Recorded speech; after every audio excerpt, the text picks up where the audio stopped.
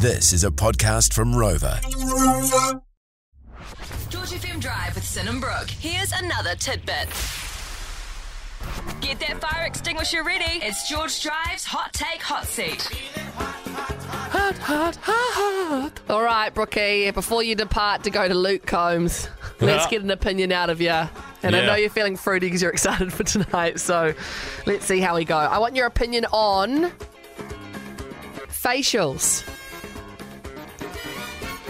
What, from like a clinic? Yeah, like a facialist. Yeah, I've had a few in my time. Mm-hmm. Quite nice if they're done properly. A little bit of exfoliation, a little bit of hydration. Mm-hmm.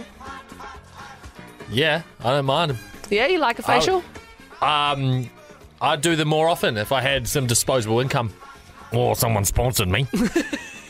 There goes Mr. Krabs. Hey, you know, maybe they need a rough around the edges bloke to be the poster man for some facials, you know? Right.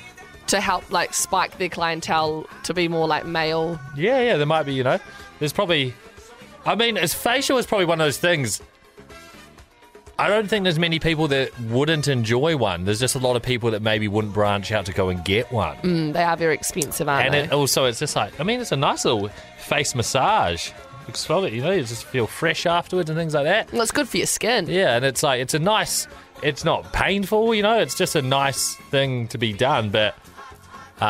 there's the money, and then there's also just like maybe there's a bit of a stigma around, you know, paying for a facial. No, just like hearty people going to get one, you know. All right.